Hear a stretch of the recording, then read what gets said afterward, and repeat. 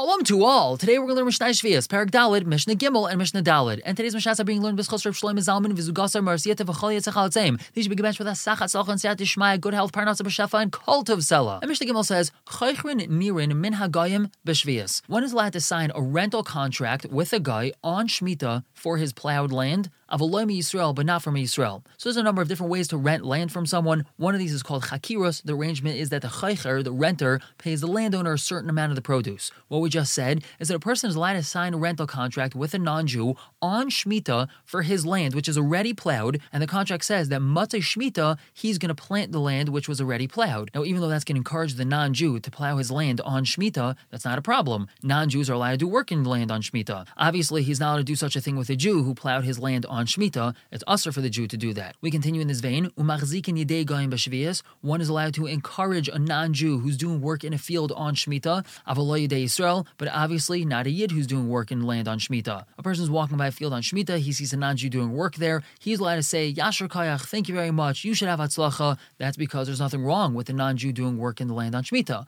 Obviously, if a Jew's doing work in the land on Shemitah, that's usher, and he definitely shouldn't encourage him, say thank you, give him any brachas. If he has ability, perhaps he should try to even talk him out of it. And the Mishnah concludes with another halacha that has to do with the relationship between Jews and non-Jews, B'Shoil and B'Shleiman. One is allowed to inquire of their peace, meaning one is allowed to say Shalom Aleichem to a non-Jew, hello, how are you? This is even on the day of their holiday, Mipnei Darkei Shalom, because it creates good relationships between Yidden and non-Jews. Technically, it should be usher to say Shalom Aleichem, hello, how are you, to a non-Jew on the day of his holiday, because then he might turn and thank his God that this Jew was so pleasant and nice to him and give him blessings on his holiday. However, Mipnei Darkei Shalom, because it creates good relationships, we're allowed to do so even on a non-Jewish holiday. Moving on to Mishnah Daled, we continue to talk about work that is or is not allowed to be done in a field on Shemitah. Ha-medel b'zeisim, one that's thinning out their olive trees. Now, we've had this term medel, thinning something out, previously, and the general concept is that when we have plants or trees growing too close together, they're not necessarily getting the proper nutrients, so what the farmer would do is thin them out. He would uproot or cut down some of them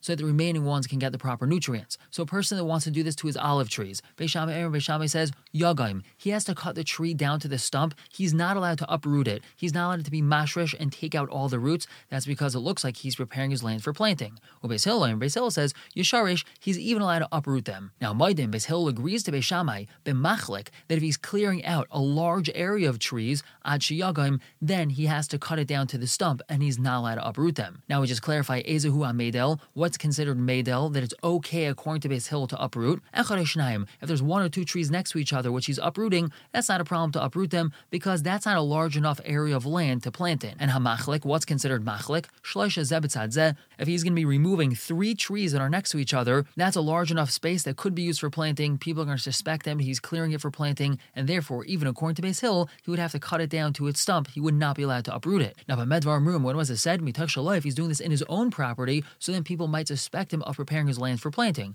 If he's doing this in his friend's land, even a person who's clearing out 3 trees or more in a row, he's allowed to uproot them because no one's going to suspect that he's preparing his friend's land for planting. They're just going to think that he wants to use these trees as firewood. We're going to stop here for the day, pick up tomorrow with Mishnah Hey and Vav. For now, everyone should have a wonderful day.